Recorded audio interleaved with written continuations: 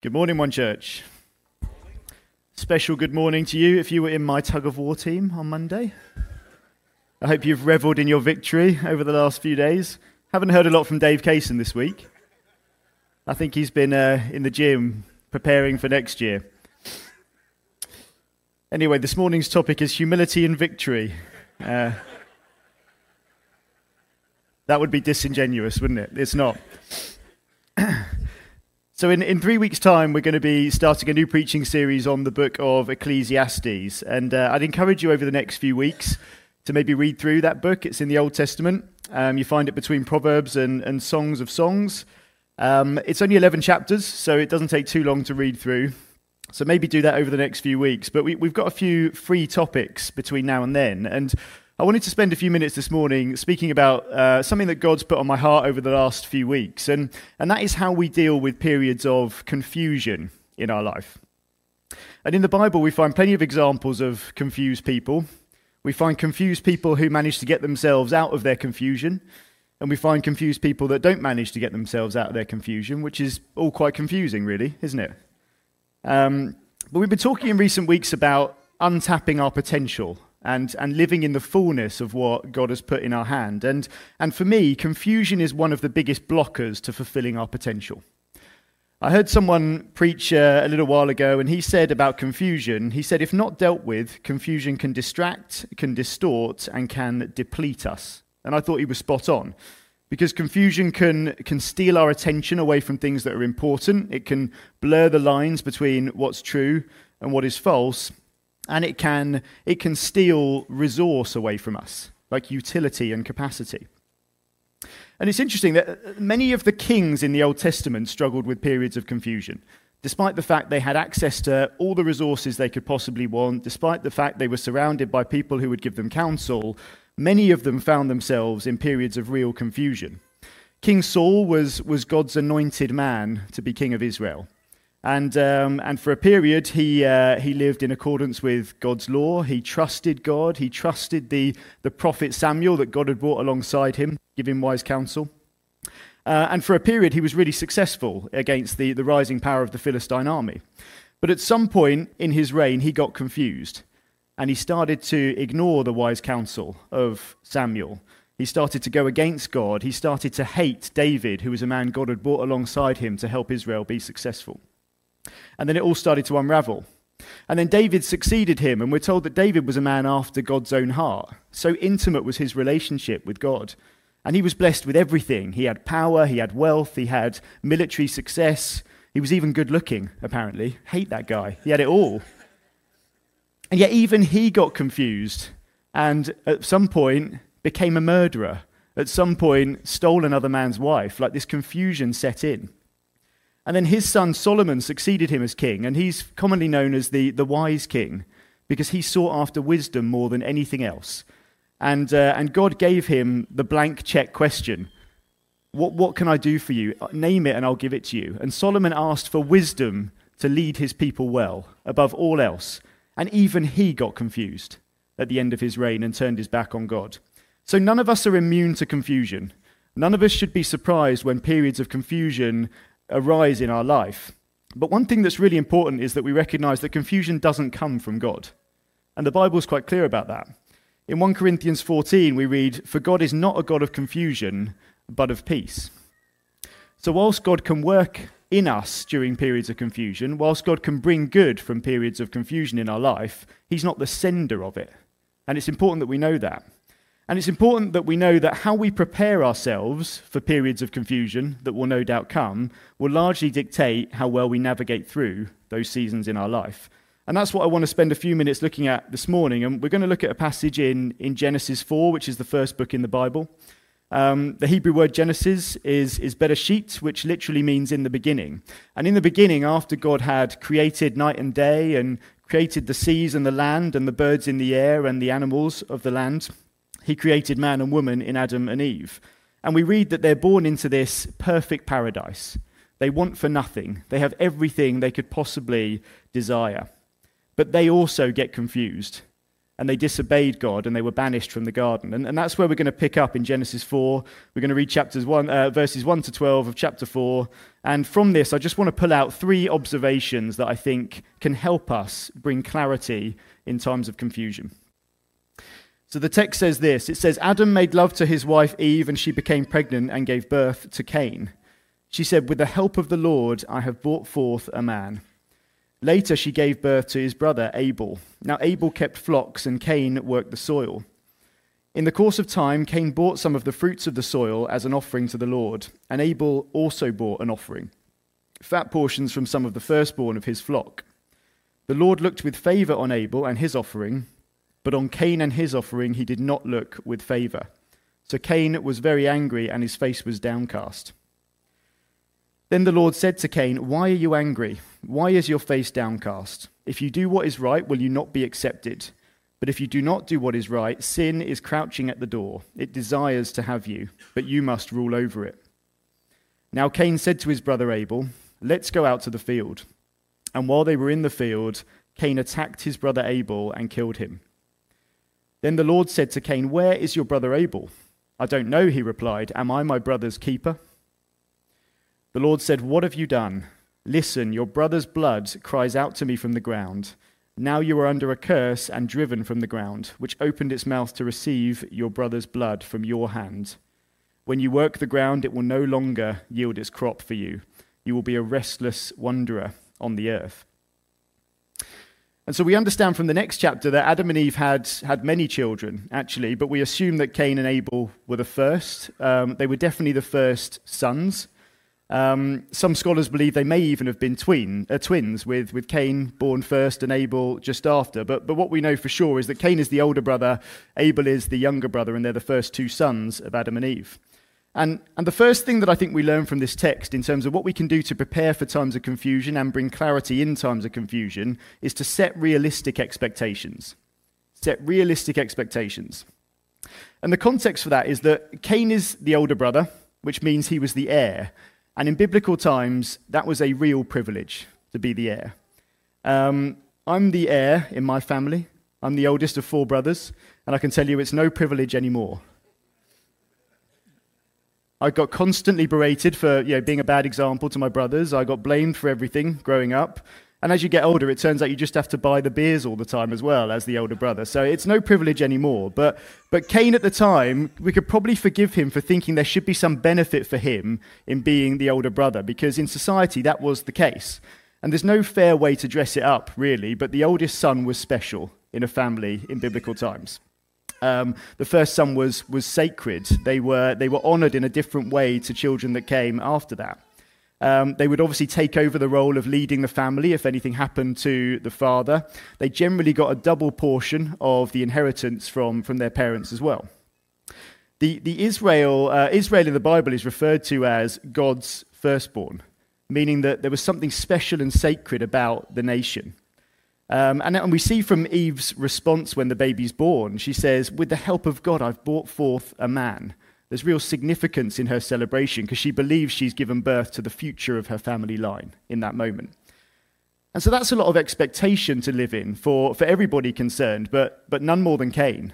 He's grown up with this expectation that things are going to be better for him than they are for others.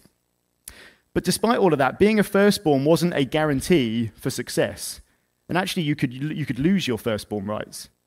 We see later in Genesis, you could even sell your firstborn rights, with Esau selling his for a bowl of stew. So it feels like Cain here has grown up expecting that he's going to be successful, expecting that he's going to be the most blessed, expecting that he's going to be the most special.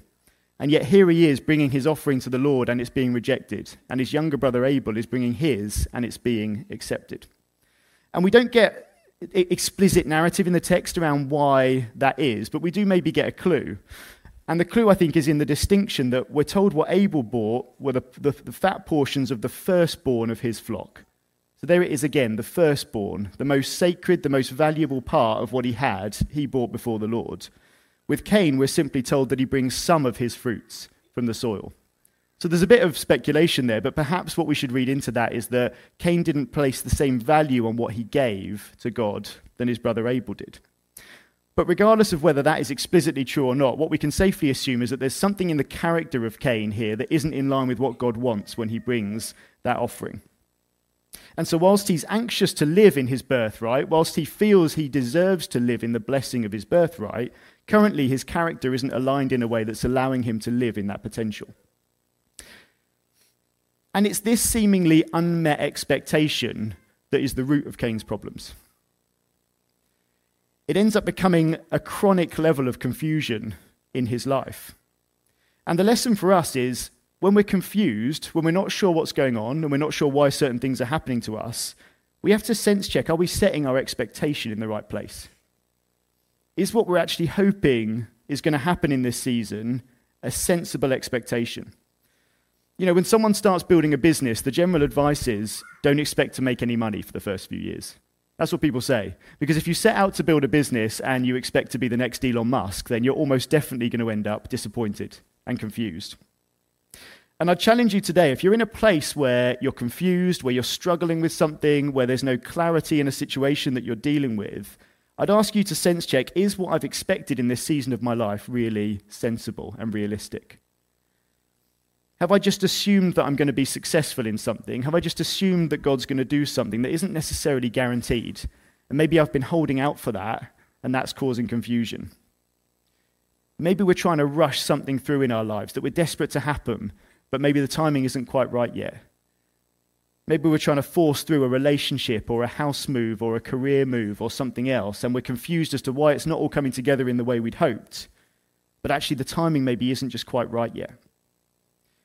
And God might just be working on us in that period of confusion. He might just be working on our characters and readying us for what's to come. Because Cain clearly didn't appreciate this fact. But in this point, his character was not set up to live in the fullness of what his potential was as the heir in his family. God needed to do work in him. God needed to work on his character, and he needed time and he needed submission from Cain to get there. It wasn't that God couldn't do the work. I believe Cain had every potential to live in the way that he was called to live and the way that he'd been born to live. But because he didn't allow the time, because he didn't submit to God, it never happened.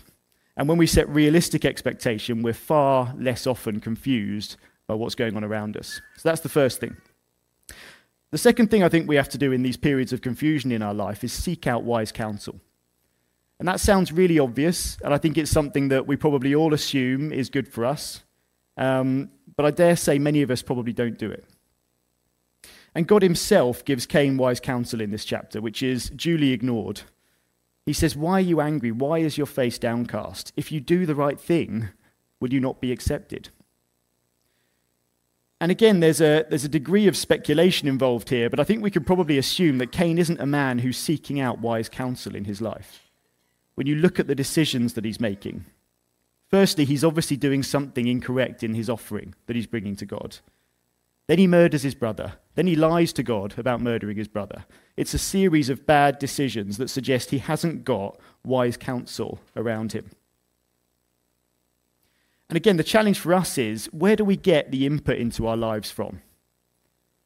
Do we have people who are experienced in an area that we are not? Do we have people that are men and women of God who can speak into our life, who are prayers and who really want the best for us, not just physically, but spiritually? Are they the people we go to when we need input in times of confusion? Do we go into the huge, unlimited resource of the Bible that's just jam-packed full of wise counsel for our life? Is that the place we go to when we're confused, or do we go to other places? Do we go to Instagram? Do we go to TikTok? Do we go to influencers for advice on how we should live? You know, I've talked from this platform in the past about my love-hate relationship with the game of golf. And sometimes, if I'm having a bad week, which is most weeks on the golf course, I might turn to YouTube for some advice. And I'm not joking when I say I could watch 5 YouTube videos about a golf swing and hear 10 things that are massively unhelpful for me, and then go away and get even worse and even more confused. What I should really do is seek out someone who actually knows me, someone who cares for me, wants to see me move forwards, and is going to invest real time and energy into my specific situation. And that's what we need to do in our lives and in our faith, is have wise counsel around us that is really life-changing and impactful for us. And so that's our second challenge, is where does that input come from in our lives, and are we proactively seeking wise counsel? And then when it comes to confusion, these confusing times in our life, the third thing that I think we learn from the text that is absolutely critical is we have to learn how to rule over ourselves. God says to Cain in this passage, he says, if you do what is right, will you not be accepted? But if you do not do what is right, sin is crouching at your door. It desires to have you, but you must rule over it. And how right he was, because we all know what Cain did next. But that sinful act of murdering his brother was basically the result of a heart attitude that had been allowed to fester for too long. This heart attitude of feeling unfairly done by, feeling like you'd been let down, that had festered in a way that had become poisonous in Cain before the point where the really dramatic happens and he murders his brother. There's a phrase that I sometimes say in our house, which my wife absolutely hates, which is, we can choose our attitude. And I know why she hates it, because she wants to feel what she's feeling in that moment. And I'm sure there are some other wives in the building that might empathize with that. You know, there's a response that we want to have to a situation. And sometimes my wife's response is perfectly justified. So we sometimes do HelloFresh. I don't know if anyone in the room does HelloFresh, where you order these kind of ready-made meals that you then chuck the ingredients together and you make them. And I'm in charge of handling our HelloFresh account. And let's just say there are weeks where my wife has done a weekly shop for the whole week, and I've forgotten that HelloFresh is coming as well, and so we end up with 10 meals for 5 days. And I say, look, we just need to choose our attitude here. We've now got 2 choices every day for what we want to eat. So I understand why she hates that phrase, and me being really annoying doesn't take away the fact that there is some truth in it. And when something happens in our life, we actually have an ability to choose how we're going to respond to that thing, whether we like it or not. We do have a choice. When someone unfairly treats us, we can choose to be bitter and angry about that thing, or we can choose to give them the benefit of the doubt and accept that it probably wasn't intentional. There's a choice involved. When someone betrays us, we can choose to focus and obsess over the fact we've been betrayed, or we can choose to focus on the fact that we all fall short and extend some grace that we might desperately need ourselves at some point in the future. That's a choice in terms of that mindset. And when we're lost and when we're confused and when we're not quite sure what's going on in our lives, we have choices to make in terms of how we think and how we allow our brain to work.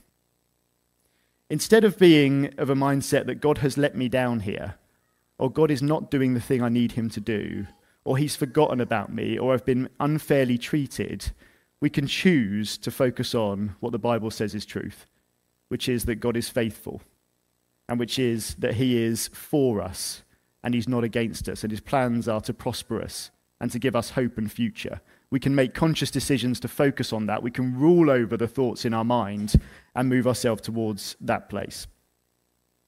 So 3 things that help us find clarity in confusion: setting realistic expectations, seeking wise counsel, and ruling over our negative thoughts. I wonder if the band could just come back and play quietly for a minute or so. You know, that first thing is pretty actionable on our own when it comes to expectation setting. That's something that we can do on our own. We can figure out whether the thing we're expecting is really genuinely sensible or not. We can probably, to a degree, handle that ourselves. But the second one we cannot handle on our own, because it requires us to allow someone to come alongside us and speak wisdom into our life. And the third one we definitely can't do on our own, because to come to a place where we can effectively control, to a degree, the thoughts in our mind and rule over the negativity that might want to press in, we need the help of God's Holy Spirit. It's a supernatural thing to be able to do that effectively, and we need the help of God and his Holy Spirit. And perhaps today you'd like to chat with someone, and we have a prayer team, as you'll know if you come here regularly, that are down here at the front and would love to speak wisdom over you, would love to pray with you that God would strengthen you in that area of your life to really choose the way that you're going to perceive the situation. And you might feel more comfortable maybe chatting with someone you came with, or chatting with someone else in the room that you know and you trust, and that's totally fine. But in a minute we're going to create a little bit of space for you to do that and to respond how you feel you should respond. But I really felt this morning there might be people here, there might be people listening online that feel like you are in a place of confusion in your life and you don't know what the answers are, but you're also not sure God is the answer. Maybe you don't believe he can help. Maybe you've never given God the time of day in your life, and so you believe even if he could help, why would he want to? Because what have you ever done for him? And if that's you, I want to leave you with a relatively simple thing to think about over the course of the next few days. And that is, what in your life is totally unchanging and constant? Because in times of confusion, what we need are anchors, that we know our truth, and that we know are steady. And I would ask you, what are those things in your life right now? And you might say my friends, you might say my family, you might say my job, but the reality is none of those things are completely constant and unwavering and unmoving. And I come from an amazing family. I'm really blessed. I have an incredible family, but they're not perfect. And just like me, they're susceptible to times of weakness and to mistakes and all the sorts of things that we all are. So even for me, in the most, I think, privileged of family environments, there's not complete reliability and unwaveringness there. And so I'd ask you, where does that come from in your life? Because that is what we need when we're confused. We need to know that something remains constant even when we're all over the place. Something doesn't move even when everything else feels like it's moving. And it might be a big if for you, but if we just take the Bible at its word for a second this morning and assume that it's true, then it teaches us God is that thing. He's the same yesterday, he's the same today, he is the same forever. And nothing else in life is. You know, I had a health checkup recently, and it was interesting because they found a few kind of imbalances in my vitamins, which was helpful, so I'm on some supplements for that stuff, and there were a few other things there, but one of the other major things that came away was I don't drink enough water. I actually ran off to the loo before I came up to preach, you might have seen, because I've started drinking loads of water this week. And the thing is, I can take every supplement in the world, I can exercise as much as I want, I can eat good food, I can do all of that stuff. But if I don't drink enough water, then the fundamentals of how my body work won't be there. And we can do everything in life to try and get out of confusing situations. We can watch every YouTube video, we could talk to every friend we've got, we could get the advice from every family member. But without God as that anchor point that does not move, we're going to really struggle to find clarity in that confusion. And so if that's you this morning and you just feel like you want to talk to someone about that, then we'd love to do it. I'd love to talk to you. I know Marcus would love to talk to you. Any of our prayer team would. Anyone you came with would. So just don't leave without having that conversation with somebody this morning. We all get confused from time to time. None of us are immune. Even the kings of old struggled with confusion. But it's important we know God is not the author of confusion, but he is the clarity in our confusion. Amen.